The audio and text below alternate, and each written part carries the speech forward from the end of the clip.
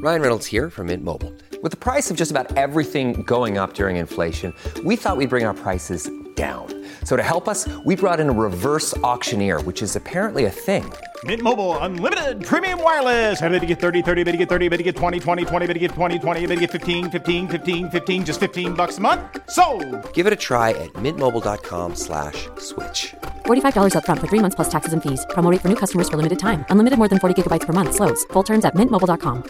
Many of us have those stubborn pounds that seem impossible to lose, no matter how good we eat or how hard we work out. My solution is PlushCare.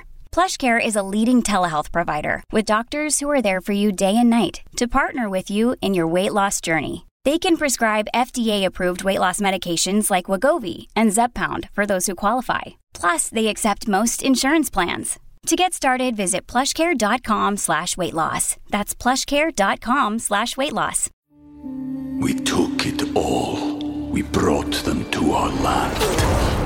An endless night, ember hot and icy cold. The rage of the earth. We made this curse. Carved it in the blood on our backs. We did not see. We could not, but she did. And in the end... What will I become? Senua's Saga. Hellblade 2. Play it now with Game Pass. Welcome to the New Books Network. Welcome back to New Books Network and Latin American Study, our channel in the New Books Network. My name is Patricio Simoneto, and today we are talking with Professor Daniel Silva. Daniel Silva is an Associate Professor in Luso-Hispanic Studies, Director of Black Studies, and Director of Twilight Project at Middlebury College. He's the author of Anti-Empire, Decolonial Interventions in Lusophone Literatures, and Subjectivity and the Reproduction of Imperial Power, Empowers Individuals. And today, we're talking about his most recent book, Embodying Modernity, Race, Gender, and Fitness Culture in Brazil, published by Pittsburgh University Press. Hello, Daniel. How are you? I'm good, Patricio. How are you? I'm fine. So to start with, I was wondering if you could introduce our listeners briefly about what is your book about? What is Embodying Modernity about? Yeah. So firstly, thank you so much for this invitation. Like I was telling you off mic, when I saw your invitation, I was so flattered and scared at the same time to talk about my work. So this is a great opportunity. So thank you again. So embodying modernity, to try to put it succinctly, which I will inevitably fail at, looks at a sort of genealogy of what I call fitness culture.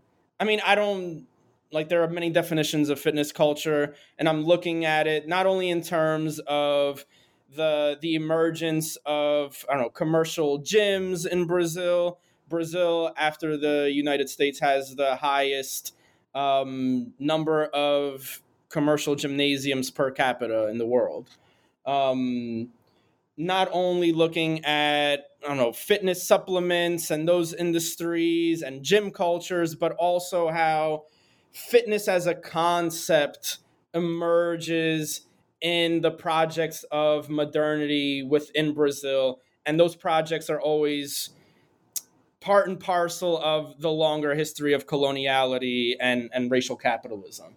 And I wanted to look at how, through the prism of fitness culture, how these processes, these narratives, these projects of modernity are lived at the level of the body and in everyday life. And in order to do that, I'm not an ethnographer by training. I'm a cultural studies theorist, cultural historian, more so by training. And I wasn't sure even if ethnography would be able to get to the questions that I was asking. Because I didn't want to just, and this is important work, talking to gym goers, talking to professional and amateur bodybuilders and stuff like that. But I wanted to get a larger idea of fitness culture in Brazil, especially in different realms of popular media. So looking at fitness magazines, corporal representation on those, but also beyond like fitness media and looking into mainstream visual media, especially like variety shows, soccer cultures that deploy certain corporalities for certain things, which I could get into in greater length. So fitness culture as not just about exercising, but about how one looks at other bodies in general and how one living in Brazil and aligning with Brazilian national consciousness does so through ideas of fit bodies. So I don't know, it's hard to put it very concisely. But I think you have done it quite well. It's an amazing book, and you're bringing like the main ideas, but we can get a little deeper on that. So you were talking about how your book places the body and the core of the narrative. So you, during the book, you establish a relationship between capitalism, state, nationhood, and personhood as bodily experiences. So I was wondering if you can expand a little further on how your book contributes to understanding how these broader social processes are, such as nation building, are experienced as corporal experiences. Yeah, and in order to do that, I mean, I had to dialogue because the project is very much, I don't know, focused on contemporary Brazil. But in order to do that type of interrogation, I had to go back historically, and my argument would be that the nation and the state are always corporal projects and are carried out on the body. So my immediate and probably closest dialogue would be with the emergence of the eugenics movement in Brazil in the late 19th century into the early 20th century, which and it's a period that dovetails with the emergence of the First Republic, the abolition of slavery, the creation of a modern, quote unquote, political system, and therefore the need for a modern body politic and emphasis on the body.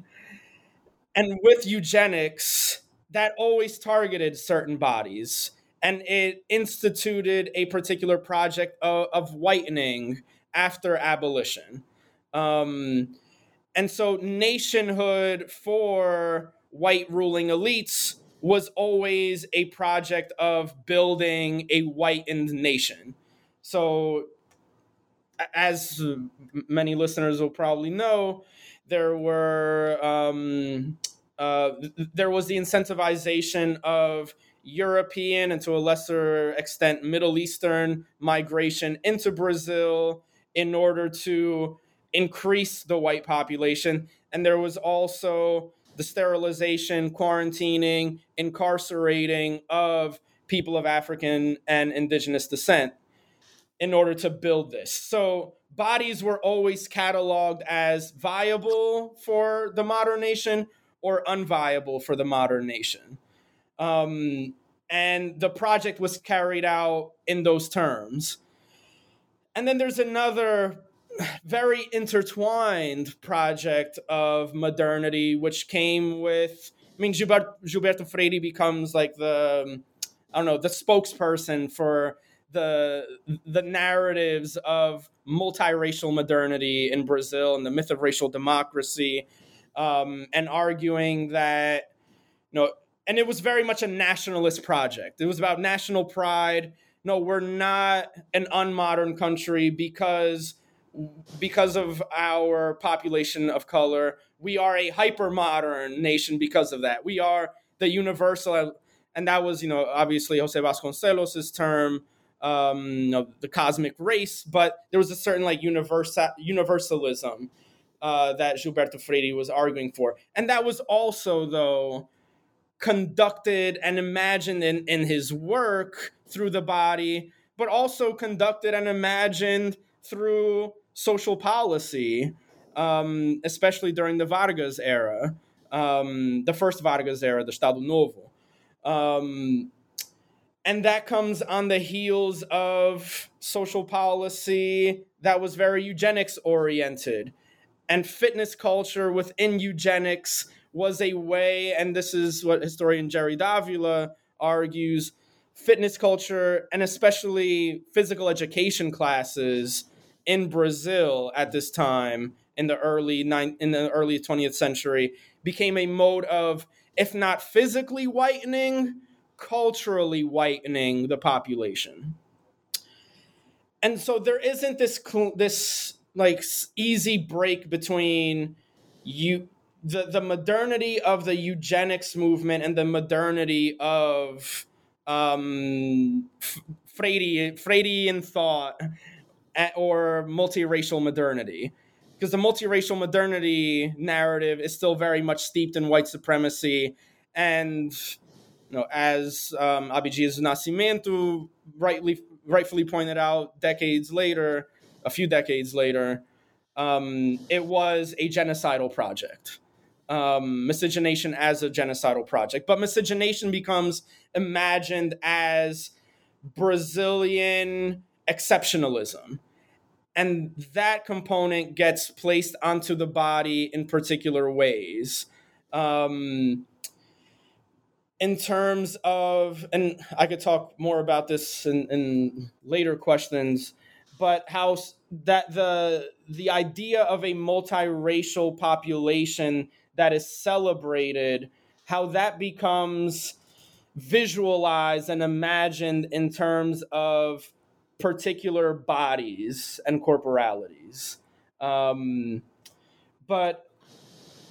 yes, the nation is always a corporal experience. And then you get later on into the present notions of modernity that are imagined and placed on bodies in, say, the Miss Boom Boom competition, or in bodybuilding contests in Brazil and also abroad.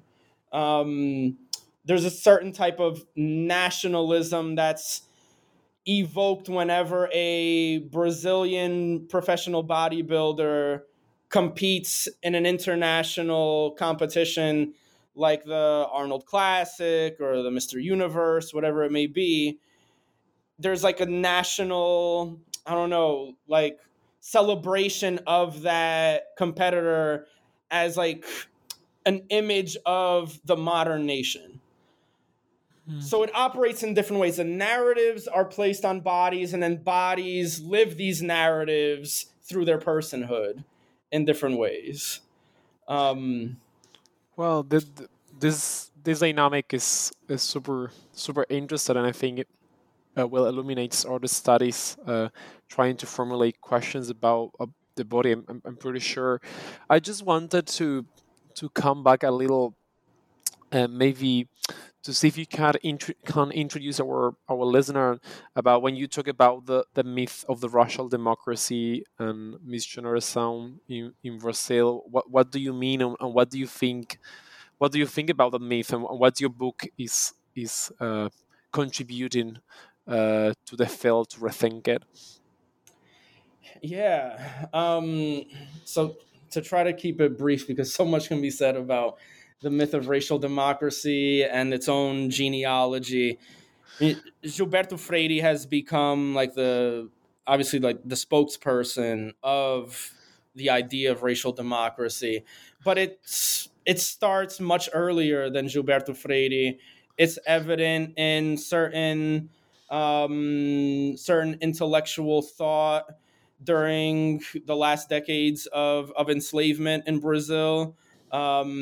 Arguments being made that slavery in Brazil was less racially violent than slavery, say, in the United States. And even after slavery, then the supposed absence of institutionalized segregation became, for some intellectual thinkers like Freire, a supposed symbol of less racism in Brazil versus than in the Jim Crow South of the U.S. But in the afterlife of slavery, you don't necessarily need institutional segregation when you have white supremacy structuring the entire nation state apparatus. So it was very much it became very much a way of obfuscating white supremacy. And then in the 1930s, it was very much embraced by the Getúlio Vargas dictatorship, the Estado Novo state. And the goal was taking the idea of, a supposedly racially harmonious or more racially harmonious society than, say, the United States, and arguing that in Brazil, racial identity is less important than national identification. So everyone is supposed to identify with nation rather than with race, class, gender, sexuality, religion. And that became very much the propaganda of that period.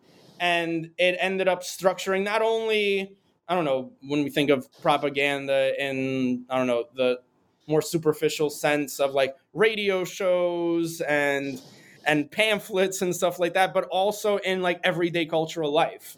That's when Carnaval becomes like a national holiday, national like event, in order to supposedly celebrate Afro-Brazilian history and showcasing that Afro-Brazilians are Brazilian first and foremost. But Carnaval doing that in a very folkloric way. So the way that Carnaval ended up presenting Blackness as a festive thing rather than a legitimate epistemology and legitimate identity, it became seen as something within Carnaval, and to this day, as Blackness as something to be surpassed, and indigeneity as something to be surpassed into into Brazilianness, into white Brazilianness specifically. And so it's taken on so many different aspects, the myth of racial democracy, and it's become such a mode of knowing the nation and identifying with the nation and like national consciousness. So, and I could give one example. No, go ahead. You first. No, continue, please. So to give one example of what I was talking about before in terms of like visualizing the myth of racial democracy and notions of multiracial modernity through the body as a corporality, like a great example, which I talk about, are the novels of Jorge Amado. The novels, but then especially the film adaptations of those novels, specifically Gabriela, Cravo e Canela, and Dona Flor y seus dois maridos. For the translation, be Gabriela, Clove and Cinnamon, Madame Flor and her two husbands, that have two titular characters that are mixed race women. And this is where racial democracy and mestizaging overlap in very complex ways. So mestizaging, the idea and narrative of interracial marriage, interracial sexual liaisons as a process by which we get to racial democracy. And in that process, there's the argument that through mestizaging or miscegenation, everyone in Brazil is mixed, and therefore there can't be institutional racism because all of us are everything. And then the myth of racial democracy and mestiçagem get very, and in terms of the figure, the image, this commodity, and it became a commodity, the body of mixed race women, specifically the quote unquote mulata body, and in the process erasing the sexual violence that underpinned mestiçagem to begin with, and then utilizing the body over which this violence was carried out in order to have this narrative of like Brazilian exceptionalism. And so that body in the work of Jorge Amado becomes a sort of canonized figure in Brazilian popular culture through his novels, then through the cinematic adaptations. There were films, there were also soap operas, and they became very much, celebrated narratives. It's not only a celebration of a hypersexualized, commoditized body, but also what that body meant in terms of Brazilian history. And so the myth of racial democracy placed on the body, and the body being used as a text through which to think of and live national consciousness. So then what does this have to do with fitness culture? And so through that body is always a racialized body, even though it's supposed to work toward erasing race as a category, ironically, but it's also a super gendered category. And fitness culture in Brazil begins to evolve in the late 1990s, early 2000s, by taking on that body as the archetype of a fit feminine corporality. And so fitness starts to aspire to that body and reimagines that body as one that is muscular, but in a very gendered way, in that a core component of the mulata body is the distribution of body mass, particularly more distribution to the lower body, the legs, glutes, thighs, and much less distribution to the upper body, the torso. Versus for men, then in fitness culture, it's kind of the reverse. But then fitness culture for women and targeting women, and imagining itself through this body of national exceptionalism, does the same distribution of body mass, in this case, muscle mass. So there, like if you were to, go to a gym in Brazil and you identify as in the feminine, whether cis or trans, your fitness regime through your personal trainer is going to focus on your lower body. It's going to build your glutes. The program is going to build your thighs and tighten your waist. And that has become the feminine symbol of like fit body, fit corporality in the sense of like national exceptionalism. And then that's where you get to the so deeply problematic contest that is called Miss Boom Boom or Miss Bottom, Miss Buttocks, however you would like to translate it. Because there, all contestants like embody this image of the hypersexualized mulatta, hypercommoditized mulatta, but they are by and large somatically white, and they have attained that body, that corporality through fitness and or through cosmetic surgeries.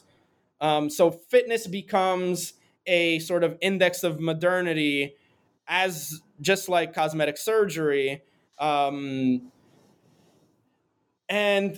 aligned with this narrative of like national exceptionalism. So what was once a racialized, and it still to some degree is, and I'll explain why, like text of national, like multiracial exceptionalism is also getting whitened. As more white middle class women have access to gym memberships, to different types of commodities, supplements, etc. And so that contest isn't then just about, I'm thinking about the consumer aspect. It isn't just about consuming the bodies on stage. It's about consuming national history.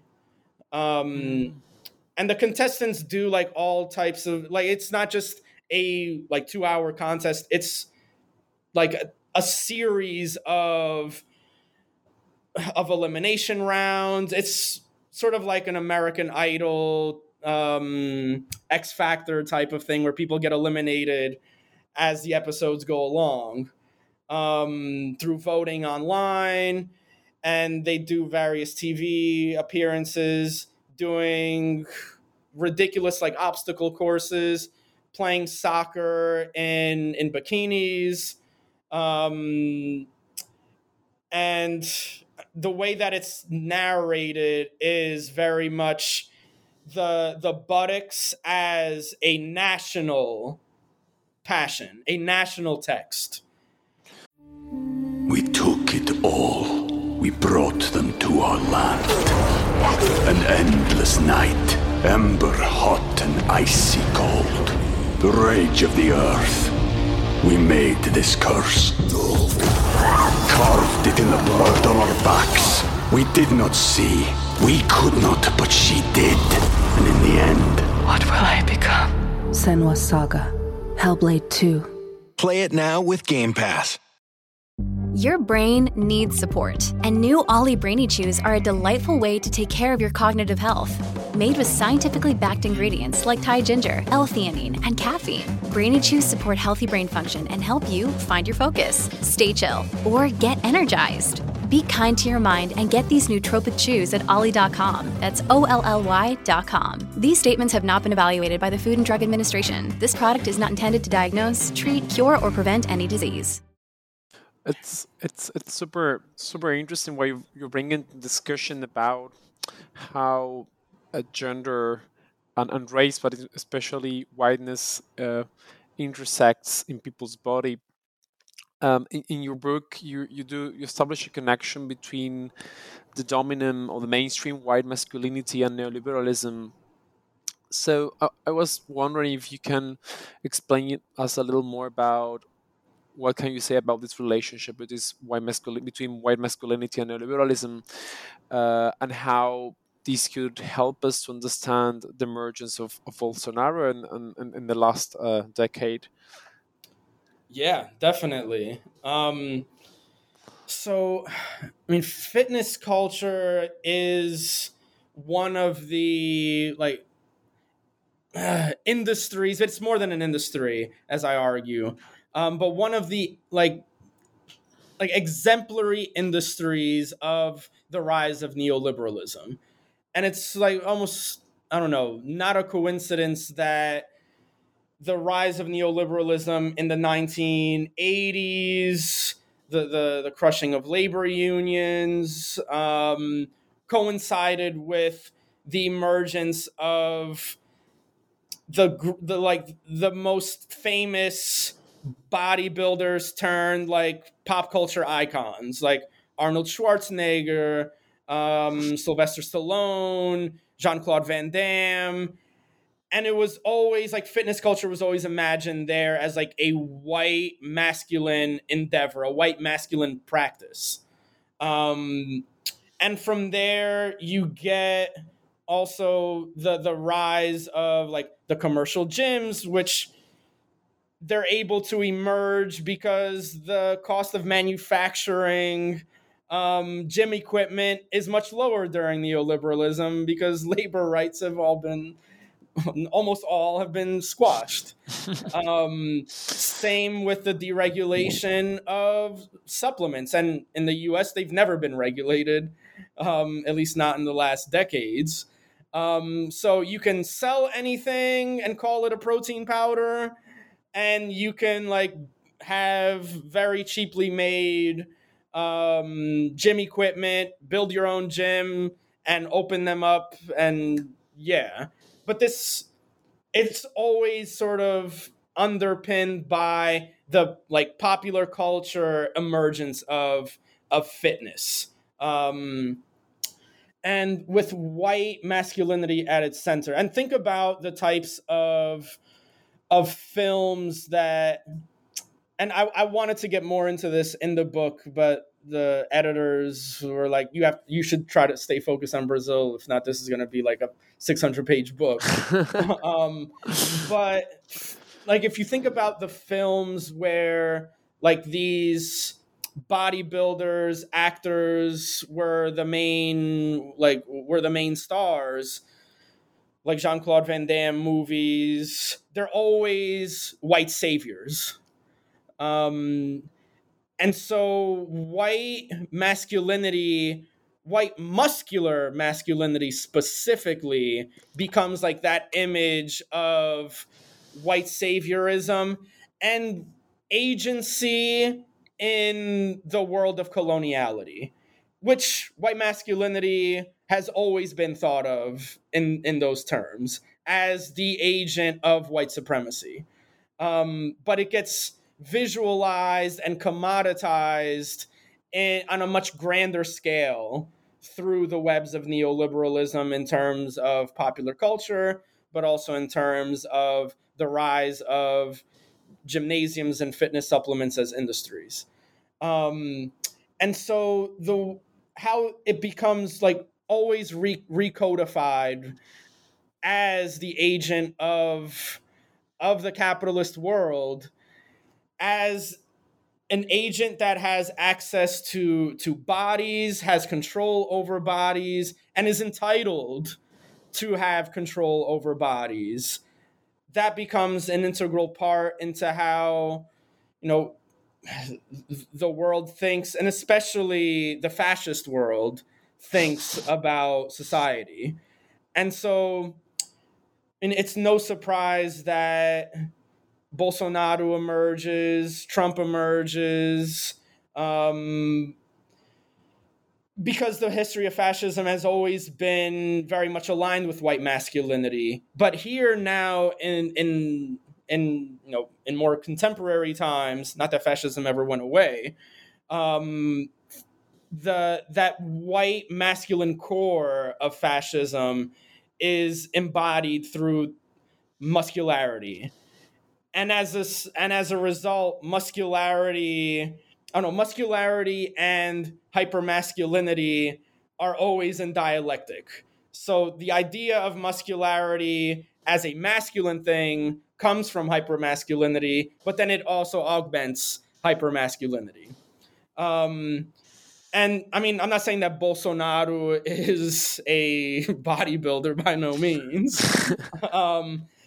But in terms of ideology, identity performance in the political realm, his homophobia, his transphobia, his racism, he takes a lot of the core of fitness culture and what it has meant for masculine bodies and taken it to the political realm.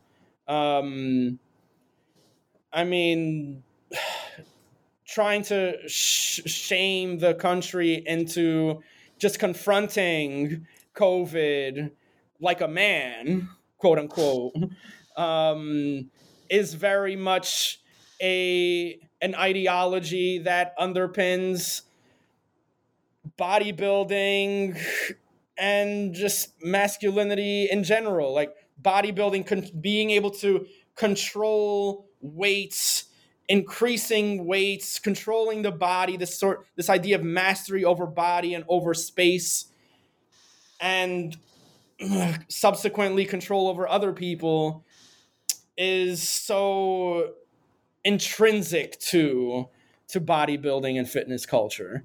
So in many ways they are like, and I kind of argue this in the conclusion of the book, that understanding the rise of fitness culture in terms of its gendering apparatuses does give us a glimpse into the rise of Bolsonaro. And I could say more, but you're saying a lot, and I think it's very illuminating to hear from you. Maybe because we're talking about a conclusion, thinking the whole book project, what do you think that are the challenges for those trying to study the body in Latin America? What do you think are the questions that people should try to address, or you will be interested in reading about? There's so much to be done on this topic, especially across disciplines.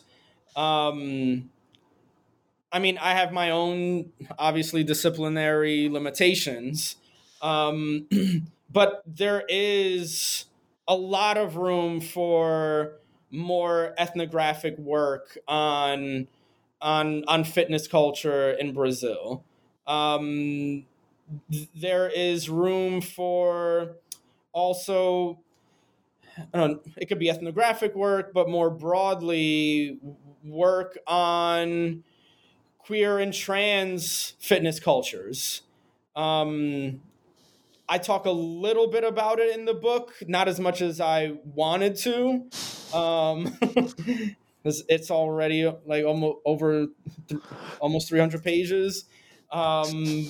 But there's more to do on queer and trans fitness cultures and how queer and trans practitioners of fitness culture, consumers of fitness culture, change the meanings of fit bodies. And same with people with disabilities and a critical, and I do get into this also in the book, a critical disability studies lens on practice of fitness culture, because fitness culture is so intertwined with ableism as well. It's something I haven't mentioned much in today's conversation. But it comes from a culture of ableism that is like hyper ableism. From the very first like bodybuilding contests and like weightlifting contests. And so where is there room for, and there is room for, people are doing this.